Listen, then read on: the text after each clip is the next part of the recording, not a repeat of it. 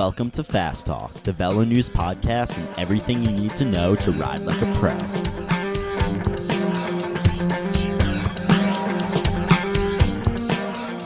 Fast Talk is sponsored by Quarq, maker of kick-ass bicycle data systems like the Quarq Collector.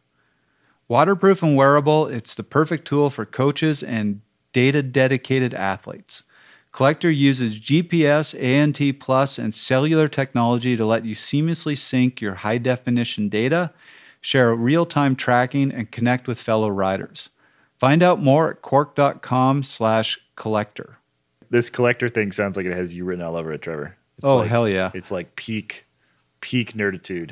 I say that in the most loving possible way. This is Trevor geekiness on the fly, real time. No, I think the position that you are in, which obviously it's different, the best position to be in is different in every single race, which is part of what makes sprinting so difficult to master. But I would say that honestly above everything else, because especially in certain races, if you put yourself in the right spot, no matter how fast somebody is, if they're 2 wheels off you, they just won't have time to pass you. And then I would say second to that is how fast you actually are. Welcome back, dear listeners, to another episode of Fast Talk. I am Kaylee Fritz, sitting across the table, as always, from Coach Trevor Connor. Today, we're talking about sprinting. We're going to touch on a whole bunch of different topics here. We have Eric Young, a top sprinter on the domestic circuit, in as a guest. Actually, he's on the phone as a guest.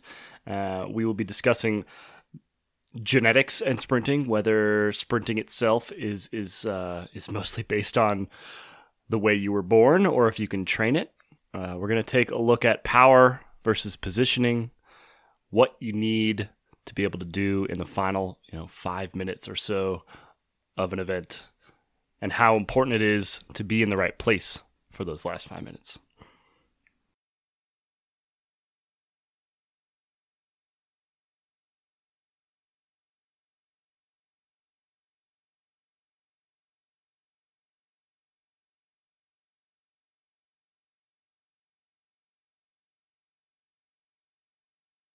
Let's start with genetics. I think that is an interesting place with sprinting in particular, because purely anecdotally, it does seem like an athlete, when they try to sprint, they come at it with sort of a base level, and it's not, whether they've trained sprinting or not, some people are just better sprinters than other people. More fast twitch fibers, fewer slow twitch fibers, I'm assuming.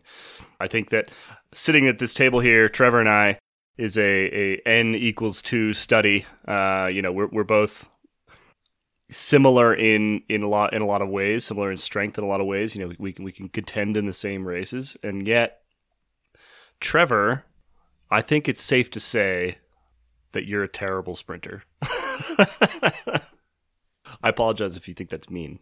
I like to say that in a straight-up sprint against a kid on a tricycle, I call it a pretty even bet.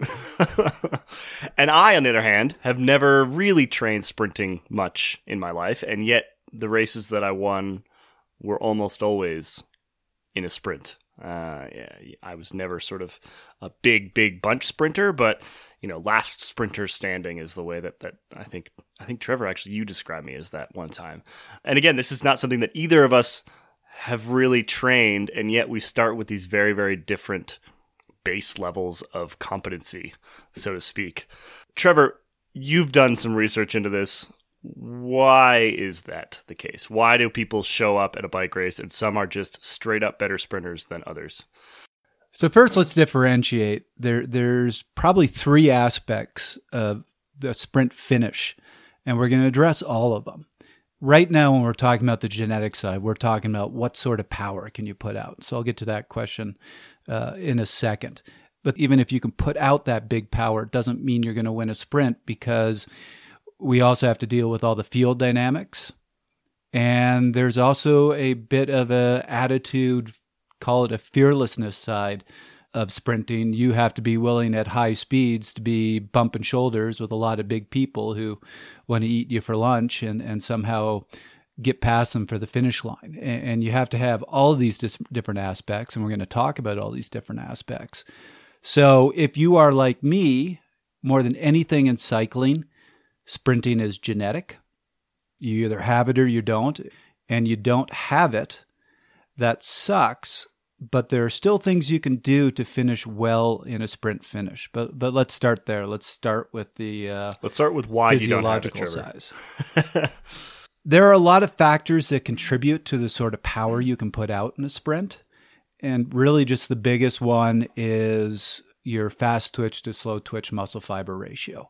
And your sprinters are going to have more of those big fast twitch muscles that can put out a lot of power. Versus somebody like me, if there was a fast twitch muscle fiber in my leg, it would be feeling really lonely and looking for companionship. That being said, we're still talking about cycling.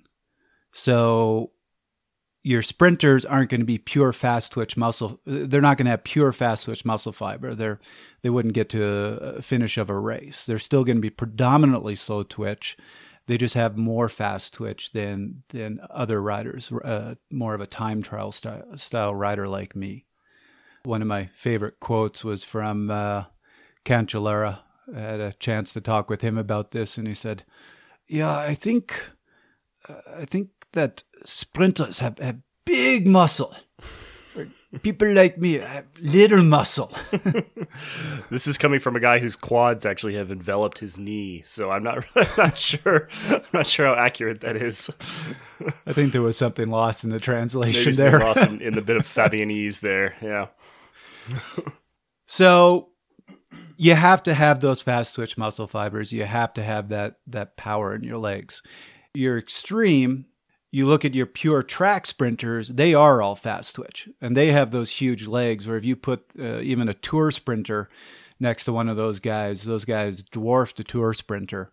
And you can see the track riders putting out 2,700 watts. You know, I knew one of those guys, and I loved to look at his bike because he couldn't ride a normal chain. He had to have something that looked like a cross between a motorcycle chain and a road bike chain because he would snap a normal road bike chain. So there are other factors in max power that are trainable, Trevor? So yes, ultimately to put out big power, you need to have the right muscle fiber composition. But there are other factors that contribute to max power that are trainable. So you can improve your wattage, but if right now you're putting out 1,000 watts, you're not going to be able to put out 2,000 watts. You might be able to get it up to 11, 12, maybe even 1,300. There's going to be a range. Some of the other factors are cadence, your fatigue at the end of the race, and position on the bike. So one of the really interesting ones is let's look at cadence. And well, Trevor, we previously discussed power and how power is largely, well, not largely, it is a function of cadence. Cadence is included in the calculation of power. So that would suggest to me that to produce more power, you can also just up cadence without actually increasing force. I'm going to guess that that's the direction you're going with this. Right. So there's two ways of increasing your wattage. One is with strength, so you maintain your cadence and you just push harder on the pedals. The other way is to increase your cadence. Both are going to raise your power. And one very interesting study they were using track cyclists and looked at what cadences they put out the highest wattage. And what they were seeing was the optimal range for peak wattage was around 120 to 130 RPM. And that it can so peak wattage can vary up to 20%. So if you're down at 60 RPM or you're really high RPM, your power is going to drop significantly. Interestingly, what they found with track riders is they still sprinted upwards around 155, 160 RPM, even though they couldn't put out as high a wattage. And I think the reasoning for that is they were sacrificing a little bit of peak power for a little better acceleration because they would use a smaller gear that they could turn up speed much quicker.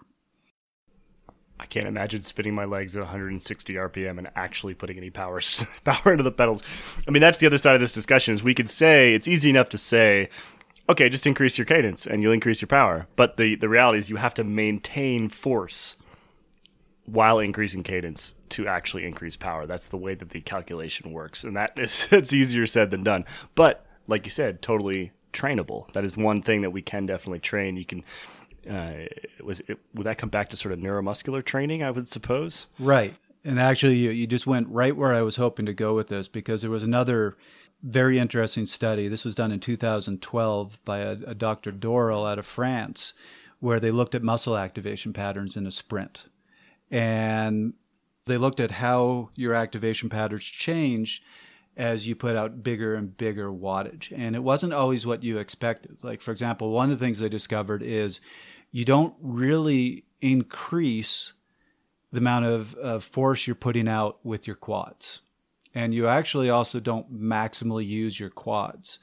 This gets really complicated, so I'm going to try to simplify this, and I apologize ahead of time if I get it slightly wrong. But I want to get the key message across here is what they saw when these high-level cyclists were sprinting was there was a lot more activation in the hip flexors and the hip extensors and the knee extensors, knee flexors. So basically you were using more of your hamstring, you were using more of your glutes, you were using more of, what we just call your hip flexors. They actually saw very little use of plantar extensors. So basically your ankle wasn't that important in the sprint. What all this means is as you were getting up towards max power, you weren't necessarily putting out more force with the same muscles. You were recruiting more muscles, and what they saw was you were generating power through more of the pedal stroke. So this goes back to those track sprinters. Like track sprinters often sprint seated, right, and still put out all that power, which I find kind of insane. They'll stand up right at the beginning of the sprint and then sit down almost immediately. But they can do that because they are recruiting these additional muscle groups very effectively. Right. And amazingly, so I think it was this study or maybe one of the ones I'm about to talk about, they were seeing track sprinters still able to put out 1,800 watts seated. I can't even, this is sort of beyond the realm of comprehension, honestly. But you touched on the really important thing. As soon as you are talking about you need to do higher cadence, you need to pedal through more of the pedal stroke, you need to recruit more muscles. All this goes back to our conversation about neuromuscular recruitment. So you want to be a better sprinter, spend a lot of time doing that neuromuscular work, which we had that great conversation with Grant Holicky about neuromuscular training. And so we've made fun of me for not being a good sprinter. I'm going to make a little more fun of myself. A couple of years ago, VeloNews asked me to test what's called the Watt bike, which actually shows your pedal stroke. And you can work on the smoothest of your pedal stroke with this little graphical display. Like a CompuTrainer spin scan thing. Basically, CompuTrainer spin scan thing. I remember getting this thing out of the box, and I was like, I think I told this story before, but I'll tell it again. I just felt I've been racing for years. I'm going to crush this. I'm going to have the best spin scan you've ever seen. And I got on this bike and started pedaling really hard and did a couple threshold intervals, and I was carving this nice figure 8. And then I looked at the instruction manual to see what it meant, and it said, figure 8 shape, beginner cyclist. And so even though I will say I'm genetically not designed to be a sprinter, that indicated I don't have the best pedal stroke, best neuromuscular recruitment patterns. That might also be contributing to my poor sprint.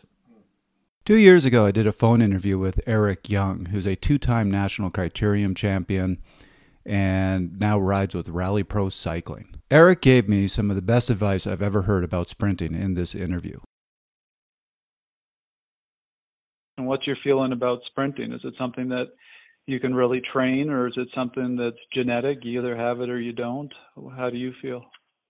I would say the physical aspect of it is a lot very genetic, but determining like how you actually do in a race, like there are a lot more factors than just how good of a sprinter you are running in a straight line. So like just how many raw watts you can put out.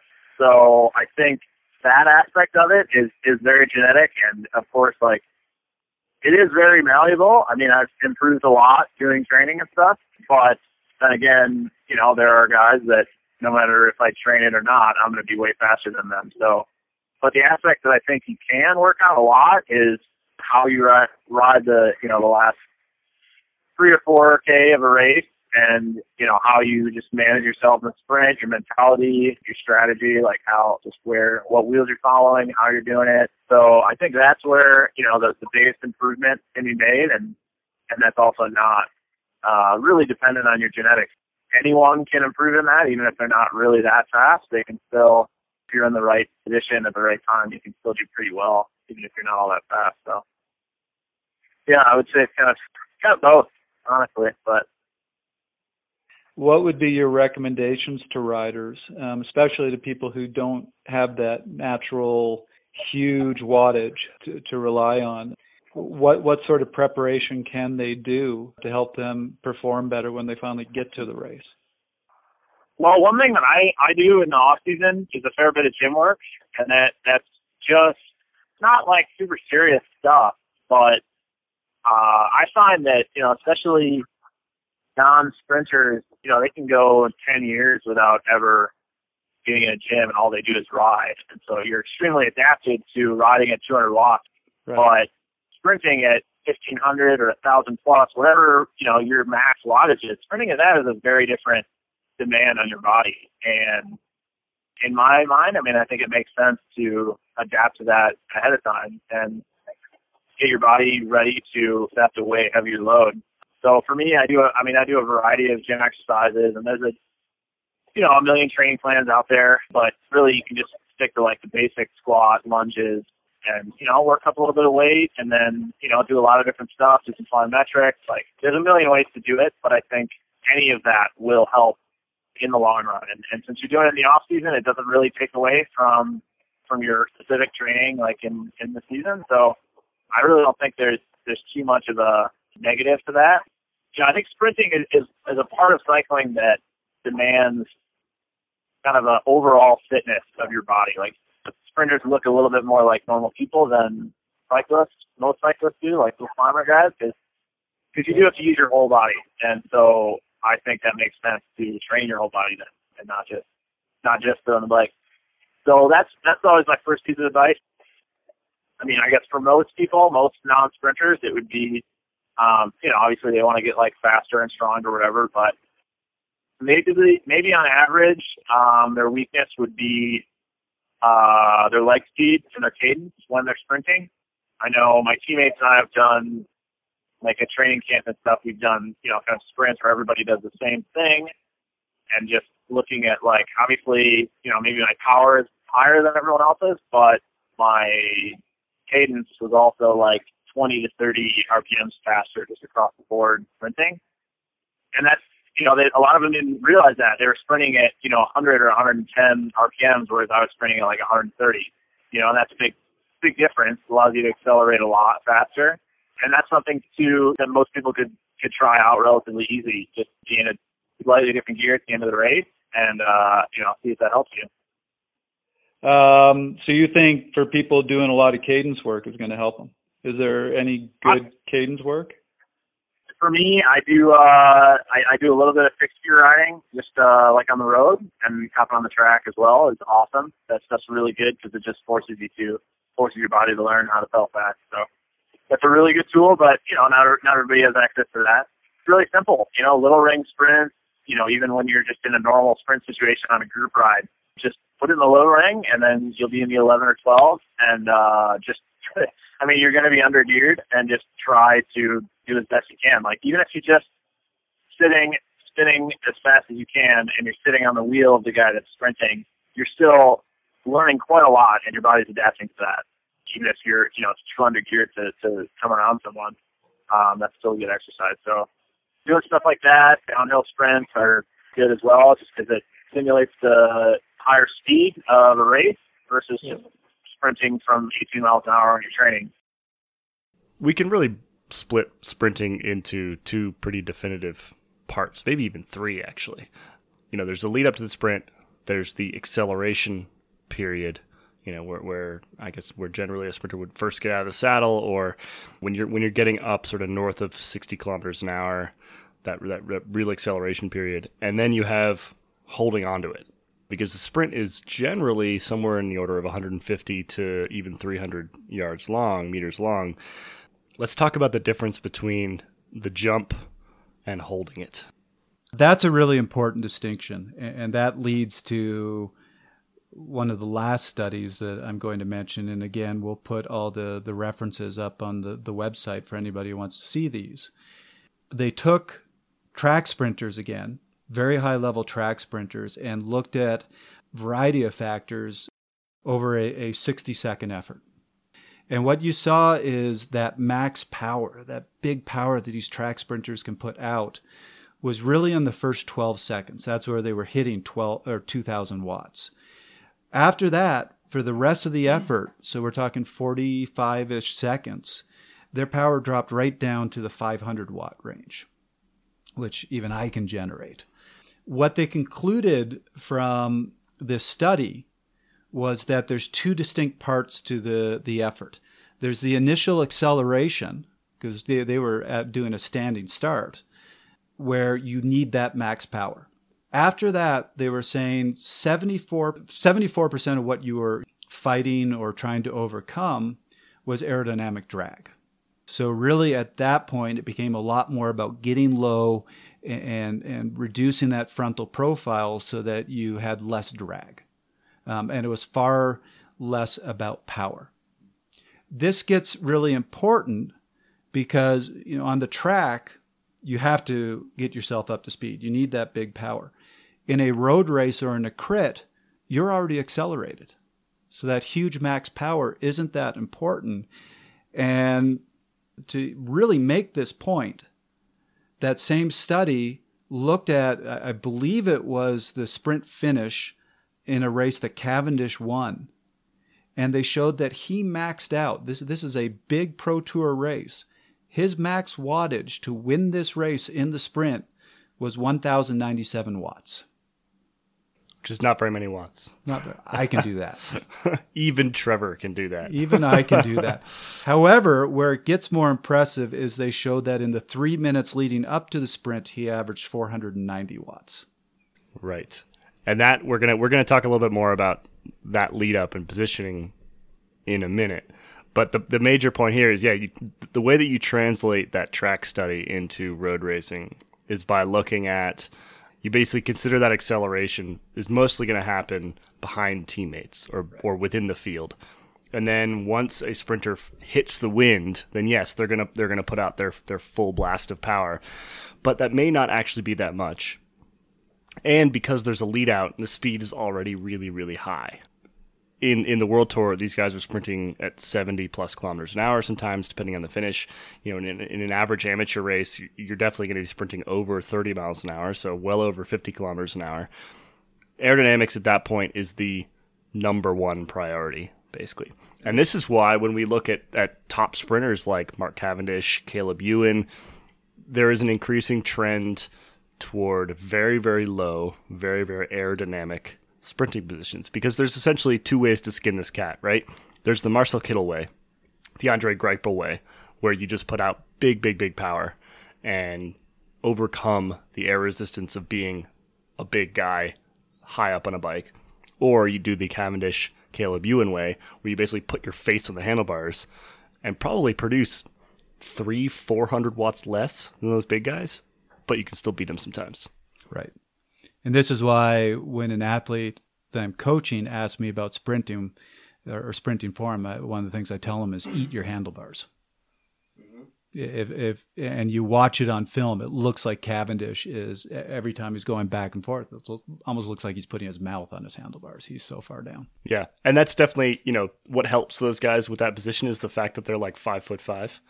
And if you're not 5'5", you're going to kind of struggle to do that. But there are definitely things that you can do in terms of positioning to make you much more aerodynamic. Keep the head tucked in, keep the shoulders tucked in, concentrate on not bouncing up and down so much. When you watch amateur sprints, they often do this sort of like chicken head cluck, bounce up and down thing. That is not an efficient way to be sprinting. So there's definitely that stuff just takes practice. You just need to go out and practice keeping your head down while putting out as much power as possible.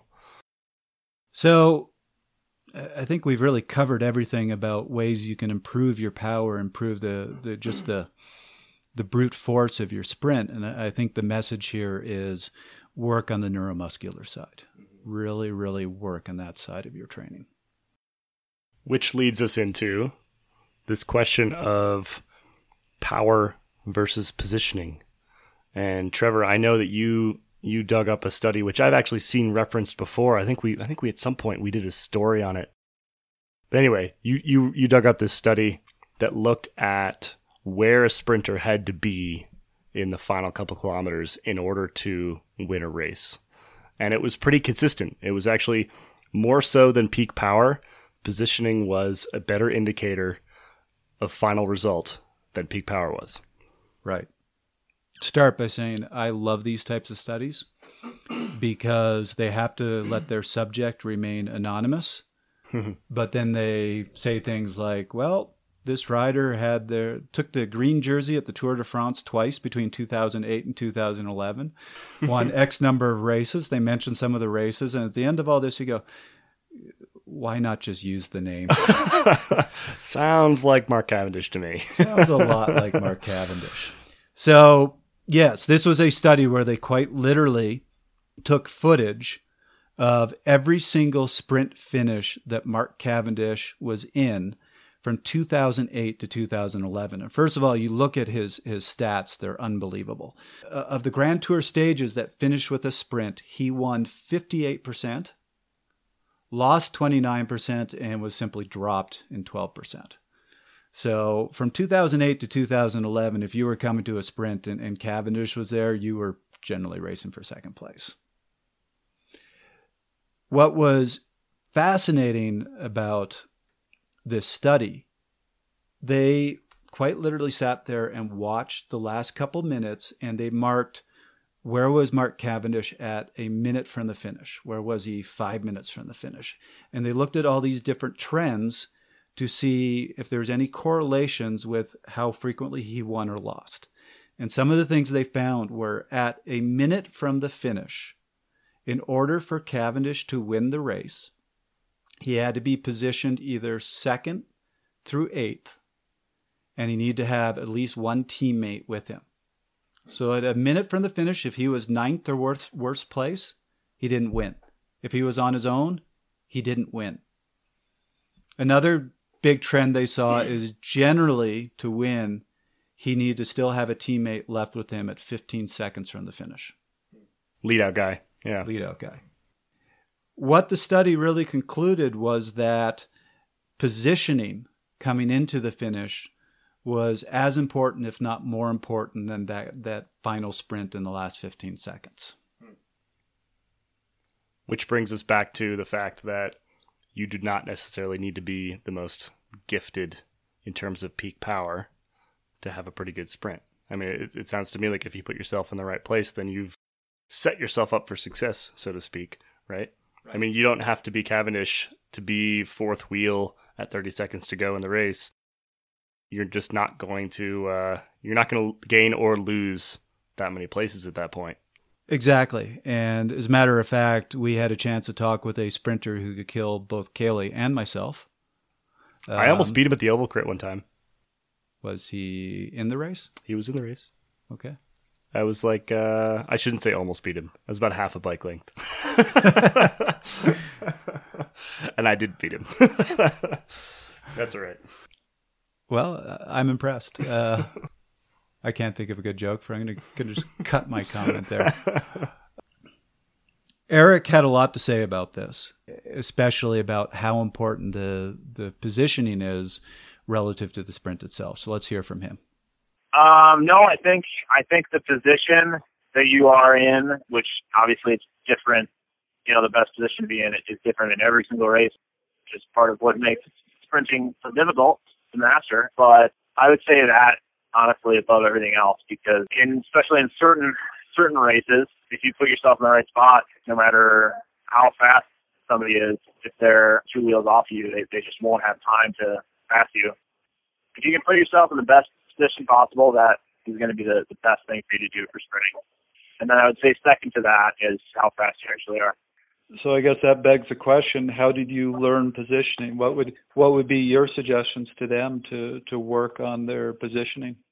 Practice, and it takes a willingness to try things that you're not initially comfortable with. So, the only way you're going to know if you can win a sprint by leading it out at 300 meters is by trying that. And then if it works and you jump super hard and you gap everybody and hold it to the line, then you've kind of acquired this new skill where, okay, now I know like what that feels like, what that looks like, with where I need to be at 1 kilometer to go and at 2 kilometers to go and at 500 meters to go if I want to do this at 200 meters to go, whatever it is you want to do.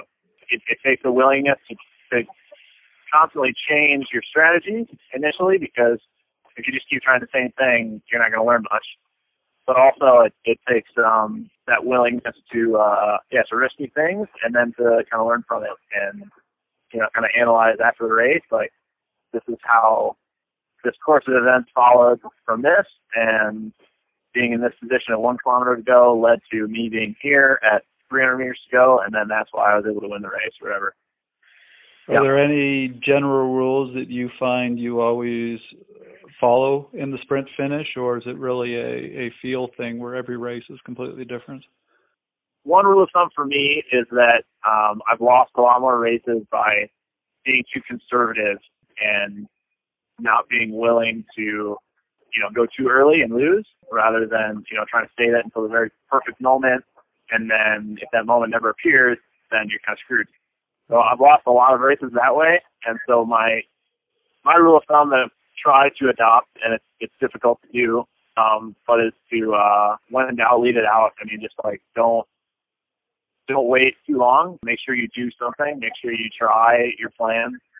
The most frustrating way to lose is to be sitting there as you cross the finish line with gas in the tank and you didn't actually do anything. Whereas you go too early and somebody passes you and you get second, it feels like a lot better than not ever putting yourself out there and trying. So that's my rule of thumb, especially for newer, less experienced riders, because you don't know really what your limits are. So don't be afraid to fail and go too early. You don't know if it's too early, really. And the only way you're going to figure that out is by messing it up and losing and figuring that out. So a lot of people, when they think about the sprint, they think about the last 200 meters. Right. How critical is that 4 or 5 minutes before that final 200 meters? Yeah, I mean, honestly, it's almost 99% of the whole sprint. For me, I've always been naturally fast as a sprinter, so it's kind of the last 200 meters, like that box has always been checked for me personally, and it's the getting to that point in the right position with enough freshness in my legs to be able to sprint.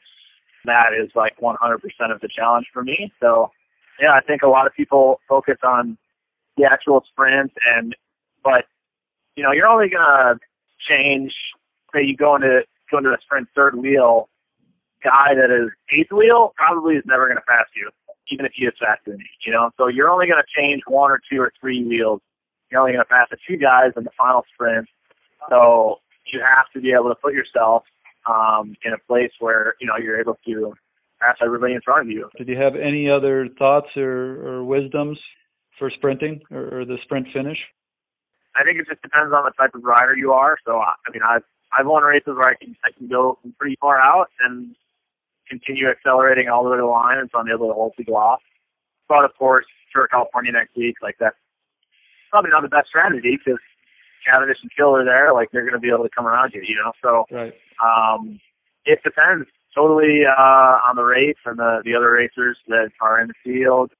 Think critically about every race before you are actually in the race. Come up with a loose plan and then be flexible with it. Don't give up. I can't remember who I heard this from, but if you're a climber and you're trying to win a mountaintop finish, you can make a few mistakes in there. If you don't accelerate at exactly the right second, or you're 1 wheel off the right guy or whatever, like there's a little bit more room for error. because the effort and that critical moment is drawn out so far, right? So long. Yep. Whereas taking a sprint, like a lot of times, if you make one mistake in the last 5 minutes of the race, you're done. So, that's equally the most frustrating aspect, but it's also kind of cool. Like, you have to be perfect, and it's incredibly rewarding when it does work, and you can look back on the end of that race and just be like, I did everything exactly right that I could have done. And, it doesn't happen all the time, and which gets to be extremely frustrating, but when it does, it's totally rewarding and it's awesome. And it's one of the more, unique aspects of racing, I think. Fact of the matter is, and again, Eric said this, even somebody like me, who's an awful sprinter, if I can hit that last 200 meters top 10, I can finish top 10. I might not win the race. A better sprinter is going to beat me, but even with my horrible sprint, I'm only going to lose 2, maybe 3 spots. So it's about getting there. It's about being there at that finish. That's very relevant for our listeners out there seeking things like upgrade points, which go quite a bit deeper than you might think.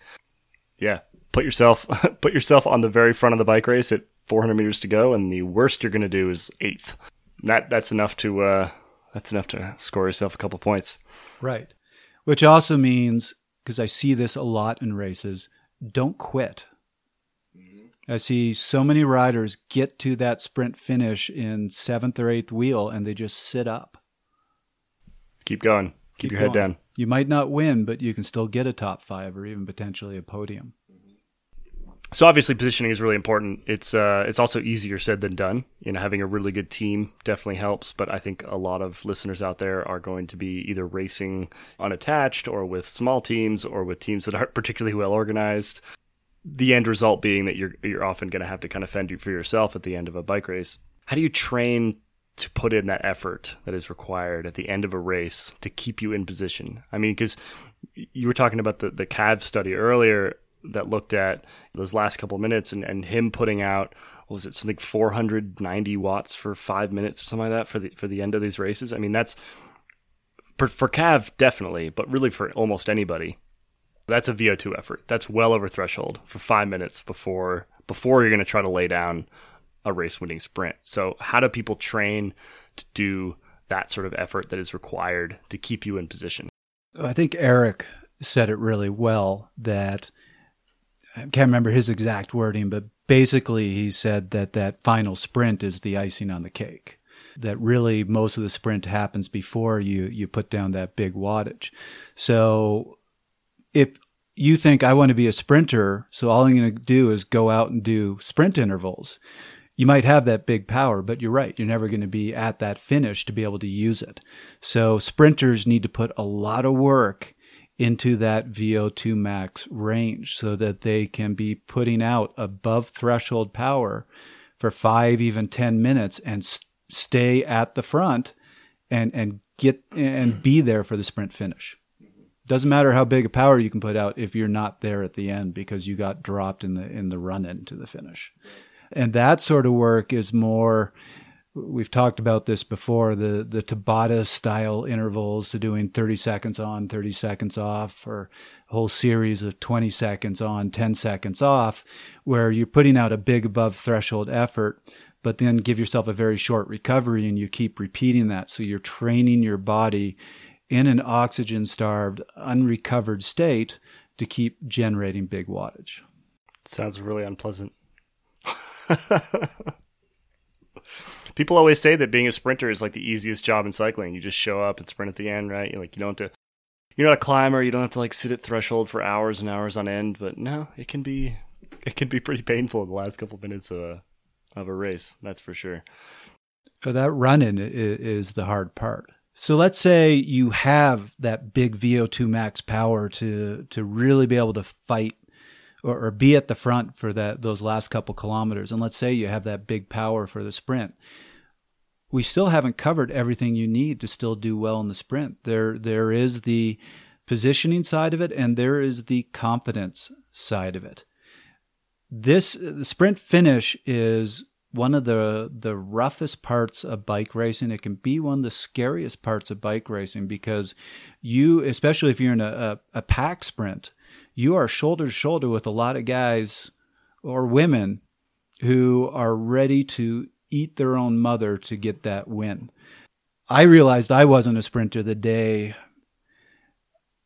So I had a chance to, I think it was Gord Fraser I spoke to, who is the winningest cyclist in U.S. history. He won more crits than any other rider ever has, I believe. I asked him what it took to win a sprint and got an answer that told me, even if I could generate 2,000 watts, I will never be a sprinter. He said, when I get to that final corner, I have to take it in a way that there's a 50% chance I'll win the race and a 50% chance I will end up in the hospital and not care which it is. Yeah, I mean, I'll say from personal experience, because around this table I'm a bit more of a sprinter than Trevor. I will not pretend to be anything like Gord Fraser, but definitely won a few sprints in my day. My brain would just turn off in the last lap. That's the way that, like, it was. I would categorize it as a fight or flight response. I think, you get a surge of adrenaline, and yeah, basically my brain would just turn off, and you just do. You stop thinking about what you're doing, you just start doing it. I would love to be able to describe better what the last lap of a crit was like, but I honestly couldn't tell you most of the time because, yeah, like I said, the brain just kind of turns off and you do what needs to get done, and you open it up and your brain kind of turns back on after you cross the finish line. And I think if you're scared of that, then being a sprinter is probably not for you. And if you're unable to sort of do the turn your brain off and just do it, then being a sprinter is probably not for you. Fast Talk is sponsored by Quarq, maker of next-generation power meters and other kick-ass bicycle data systems. Their Calvin app is the digital wrench for Quarq's power meter technology. Calvin uses Bluetooth Low Energy or ANT Plus to deliver firmware updates, diagnostics, power meter zeroing, and calibration from your desktop, laptop, or smartphone. Find out more at Quarq.com.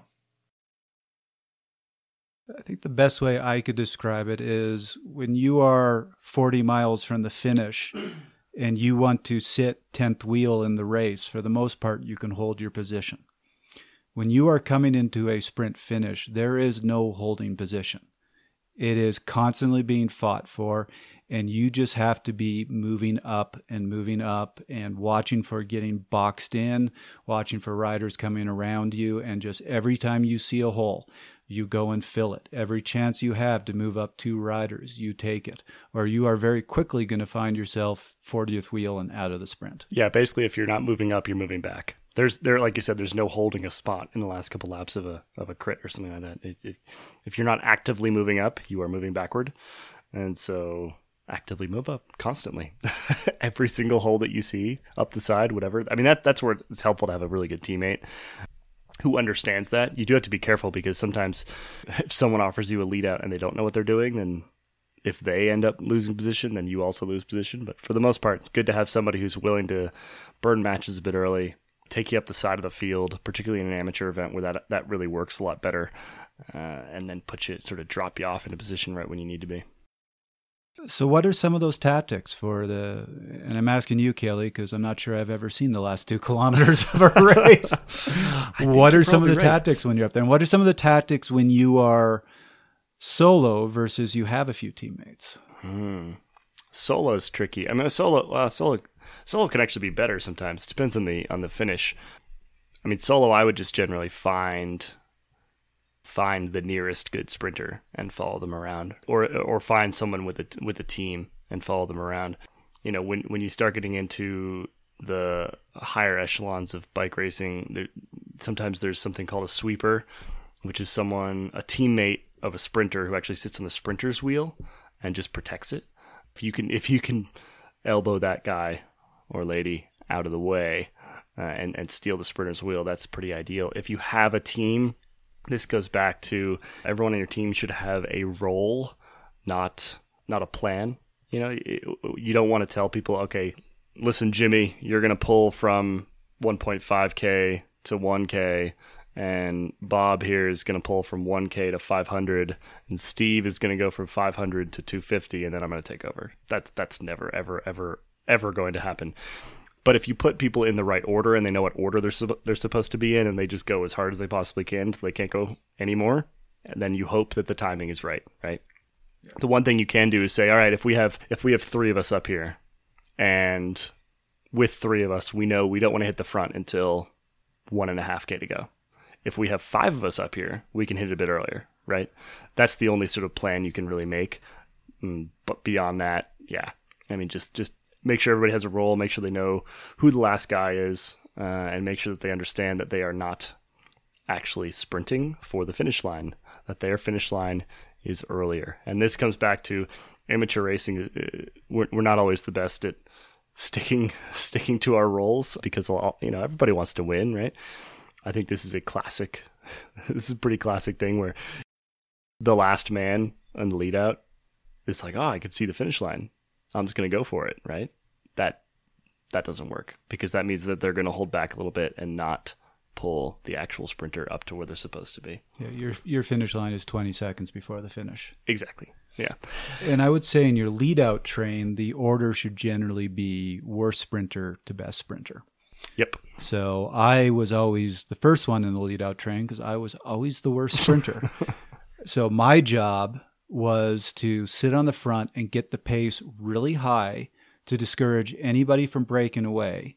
And that would also allow all my teammates to get in behind me and get into position. So I would take well before you'd ever see the finish, I would take a 5, 6, 7 minute pull at a very high pace. And I would probably be off 2 minutes before the finish or a minute before the finish. And then each rider after me would take a faster and shorter pull until the final lead out guy was practically doing a sprint. Yeah, I mean, the last lead out man is sprinting. Their finish line is just a little bit early.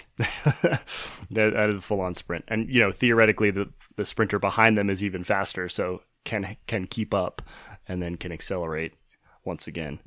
We caught up with Kiel Reinen, who rides for Trek Segafredo and has been an integral part of John Degenkolb's lead-out team for much of the season, including at the Tour Dubai, Tour California.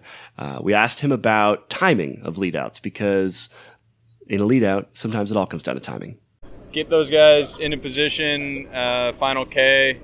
The priority is always position before depth, so it's better to run short and get those guys where they need to be than wait and be too far back. So ideally, I'm dropping Kuhn off with about 600 meters to go, 700 meters to go. And, if it's not working out right and we're too far back, then I got to use my energy a little earlier and make sure with the K to go they're on the right wheels at least. That's interesting, because armchair quarterbacks like myself, we look at the television and we more often see teams that look like they go too early, but you're making it sound like that's intentional, that it's better to go too early than to go too late. Yeah, I mean, it's you don't want to be first into the wind, but if you're in that final K and you're more than 15 wheels back, it's already too late. So it's better to err on the side of caution, especially if you're running a short train. When a team's got GC interests and sprint interests, they might not have as many lead out guys. If you're coming to a race like Quick Step is here with almost everyone committed to the lead out train minus 1 or 2 guys, it's a lot easier to hit the front earlier. So it just kind of depends on the depth of the lead out train. Any tips and tricks for amateur bike racers out there trying to put a lead out train together in the Cat 3 field? Decide what side you're going on before the race starts. That's a good one, actually. Depending on what wind and probably the way that the finish is. Yeah, it depends on those final few turns and the wind, and mostly just so that everyone's on the same page. You don't want to be. Sometimes you got to change the plan on the fly, but it's better if you don't. So sprinting isn't always out of a big bunch, right? I mean, it's not always going to be a big peloton that comes into the finish, and I will say that. I think I mentioned this earlier that those were always my favorite sprints, when it was down to, instead of being 80 guys, it was down to 20. Then I was a lot more confident that I was one of the fastest guys in the group. But it can be even smaller than that. If you're the type of rider like Trevor and you need to go for a breakaway in order to win a race, you still need to be able to sprint out of a break occasionally. There's, the chances of you coming in solo a lot less than you coming in with 3 to 4 other riders. So let's talk a little bit about the things you can do coming into a finish to make sure you win out of a group of 3 or 4 riders. And this could be, honestly, we could talk about this for ages and all the different sort of scenarios that you could go through, but there are a couple just good tips that you can follow pretty much every time. Yeah, this is really more you than me, so you can ask me about the what do you do if you're going to be 4th out of a group of 4. So the first thing you have to do is take stock of your own sprint abilities versus the group that you're in. And that, that comes down to knowing your competitors, which you will sometimes and you won't sometimes. Sometimes you just have to guess. Be very, very careful assuming that a bigger rider is a better sprinter. That is not always the case. Anyway, take stock of the riders around you. Figure out, am I the second fastest? Am I the first fastest? Am I the 4th fastest out of this group of 4? And from there, you can start to kind of make your plan. If you are the slowest guy in the breakaway, it's worth giving it a shot a bit early. Going for the sneak attack, sitting at the back, 400 or 500 meters out, wait for a lull in the pace or for someone else to pull off and just go for it. And you sprint those first 100 meters like you're sprinting for a finish line. And then just try to hang on for dear life. Because if you're not a super strong sprinter, you still need to get that gap against guys that are probably able to jump a little bit harder than you. The only chance you have is to give it absolutely everything way earlier than they want to, and hope that they have a split second of indecision and don't jump on your wheel, and then hopefully you can motor into the finish line. If you're the fastest guy in the group, well, you can kind of do anything. The one thing you don't want to do is lead out. Yeah, so if you're in a breakaway and you're the worst sprinter, Trevor, you have some personal experience in this matter. Oh, we are in my wheelhouse now. What do you do? So if you're like me and pretty much you want to win a race, you have to cross the finish line solo, which means I don't win a lot of races. I do well in a lot of races. I don't win very many races. There's a few things you can do. Kaylee really touched on one, which is you have to size up all the people in the breakaway with you. And you have to figure out who are the sprinters. Then it's pretty much you got to get rid of them before you get to the finish. And I will tell you, if you're 5-10 minutes away from the finish and you haven't gotten rid of them, race is over. I see too many people try to make that last minute attack to try to do something. No, it has to happen much, much sooner. Don't wait for the last 5 minutes. The race is already over. Yeah, a good thing to keep in mind is that if you're the worst sprinter in the group, you might also be the best time trialist. Right? Because our physiology kind of dictates that assuming that, that there isn't just some superstar rider in that group, the Peter Sagan, generally, if you have less sprint power, you're going to have more aerobic power. Use that to your advantage. That's where I was always at. So I always tried to turn the breakaway into, let's not try to be super conservative here. I'm going to waste a ton of energy. I'm going to force all them to waste a ton of energy. And my guess is they'll crack before I do. I would find you so irritating in a breakaway, Trevor. Yeah, you wouldn't like me at all.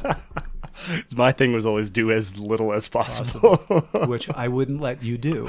I would make you work and you would hate me. Yes, I would. I'd be yelling things. Ultimately, if you are the worst sprinter and you're in a breakaway of 6 or 7 and your chances of dropping all of them are slim, the best thing to do is basically put some change in your pocket. Meaning, identify somebody in there who has a decent chance of winning who you can help out. Look for somebody that you race a lot, especially if they're on a local team that you want to be friends with maybe some of the time. I often go up to that sort of rider and go, you need a hand? You need a lead out? I will help you out. So I will sacrifice that race, but knowing that since I help them get on the podium or win the race, there's going to be a race down the road where they might be able to help me. It could be as simple as it's a long race. I don't have a feeder there. Their team has a feeder. Hey, can you toss me a water bottle? And they're going to be much more amenable to helping you out. I think actually what more so than any sort of hard and fast tips here, because there are just so many scenarios that you could go through and each one is going to be different. Maybe the best thing, and maybe this is what we can really recommend, is go back and watch finishes of classics races when it's down to 4 or 5 or 6 riders. So, for example, we have two sort of slightly different finishes on the same weekend at the very beginning of this season. So, Omloop Het Nieuwsblad, which was won by Greg Van Avermaet over Peter Sagan and Sepp Venmark. And then the very next day, Kuurne-Brussel-Kuurne, Peter Sagan, who won over a group of 5 in the finale. Those are two very, very different finishes. Go and watch finishes like that. Figure out in that group, what kind of rider am I? Am I Sagan? Am I Sepp? Am I Sepp with a slightly worse sprint? Am I Sagan with the best sprint? Am I Greg Van Avermaet with the sprint that's right in the middle? And look at how those riders played the finish and whether they were successful or not. So I think Omloop is a perfect example of Greg Van Avermaet versus Peter Sagan. Generally, Sagan's going to win that sprint. But Greg Van Avermaet timed it perfectly. He knew the finish. Sagan kind of took a weird line around that last corner. And the result was that Sagan never even came close to him. That's the kind of thing that you can really learn from watching pro racing. Yeah, I think the point here is that more than any other side of racing, the sprint is highly, highly strategic. And there are thousands and thousands of ways it can play out. As a matter of fact, pretty much every sprint finish is going to be different. So we can't give you here's how to win a sprint finish. You just have to look at the scenarios. Be smart. I think it's be smart, learn how to read the field, work on that neuromuscular side to get your power up, find that confidence to fight for position, and then beyond that, it's however the scenario plays out. It's going to be different, and you're just going to have to make quick decisions and hope they're all right. Trust your instincts. Yeah. Yeah, I mean, once you've maxed out your genetic potential in terms of that peak power, then you can really start thinking about, okay, how do I build my VO2 so that I'm a little bit fresher in the last 20 seconds? You can start thinking about, how do I position myself up near the front with the least possible effort? Because that gets you a little bit fresher in the last 30 seconds. A lot of this comes down to just being, who has the best legs at the very, very end of a long, hard day. And a lot of that comes down to just being really efficient. So I think if I could give any advice on the sprint, it's basically the one thing not to do, which is to not make a decision. When you're in that sprint finish, you're going to have to make 40 decisions in 5 minutes. And if you hesitate, if you question and don't make a quick decision, I almost guarantee you're going to shoot back 10, 20 places and you're going to be out of contention. You aren't always going to make the right decision, and you have to experiment a lot. But I guarantee you, if you make no decision, you're out of contention. Yeah, the answer should pretty much always be yes. Should I go to the gap? Yes. Should I follow this guy? Yes. If you think of it, it's a yes. Just do it. And like I said, my brain would turn off at the end of these races. So honestly, I can hardly even tell you what sort of decisions are made, but I'm sure that there were many decisions made, and almost always, yes. That's that fight or flight kind of response. Get yourself amped up, get a bit of adrenaline running, and just go for it. Well, dear listeners, that was another episode of Fast Talk. As always, we do love your feedback. You can email us at webletters@competitorgroup.com. You can subscribe to Fast Talk on iTunes, Stitcher, SoundCloud, and Google Play. And while you're there, be sure to leave us a rating and a comment. Also, while you're there, check out our sister podcast, the VeloNews Podcast, which covers news about the week in cycling and also features myself, as well as Editor-in-Chief Fred Dreyer and our news editor, Spencer Powelson. Become a fan of Fast Talk on Facebook at facebook.com/VeloNews and on Twitter at twitter.com/VeloNews. Fast Talk is a joint production of Connor Coaching and VeloNews, which is owned by Competitor Group. The thoughts and opinions expressed on Fast Talk are those of the individual. For Trevor Connor, I'm Kaylee Fretz. Thanks for listening.